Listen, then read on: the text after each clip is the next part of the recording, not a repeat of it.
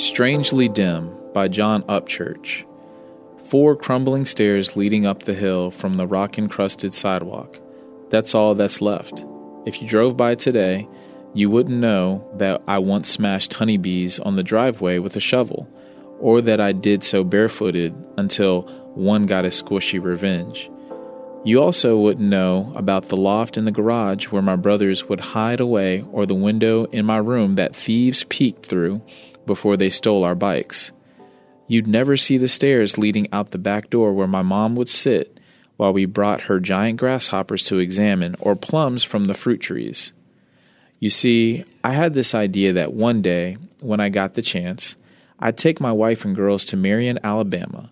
I'd show them the house where I spent the first 5 years of my life, regaling them with stories about the giant heating grate in the middle of the hall that my brother used as a bathroom while sleepwalking, and the stove fire that sent my dad to the hospital, and the small square pond with goldfish that our landlady's cat loved to eat.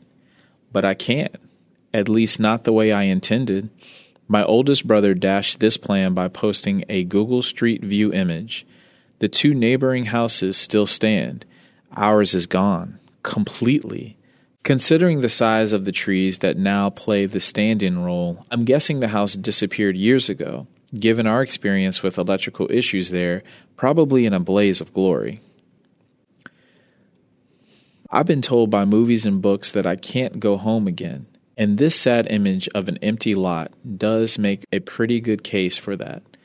But that house, no matter the memories of watching PBS in the living room or music blaring from my brother's stereo, that house was never my home, not really.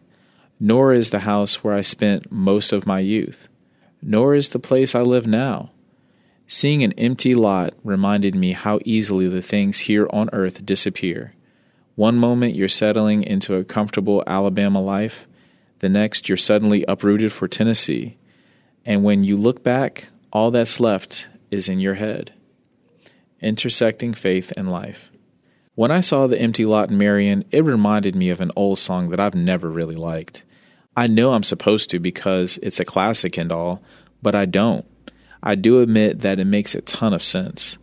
Turn your eyes upon Jesus, look full in his wonderful face, and the things of earth will grow strangely dim in the light of his glory and grace. We can try to cling to all the stuff around us, our family, our house, our money, but it all disappears. That's why our foundation is so important.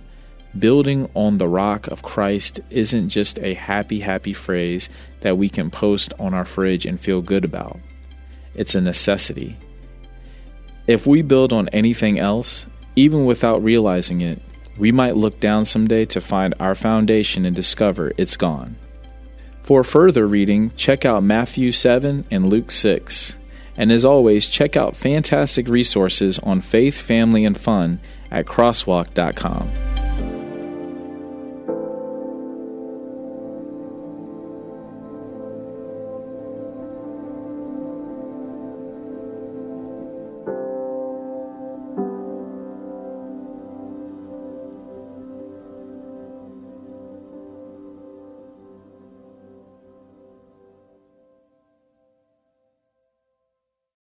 Rejoice always.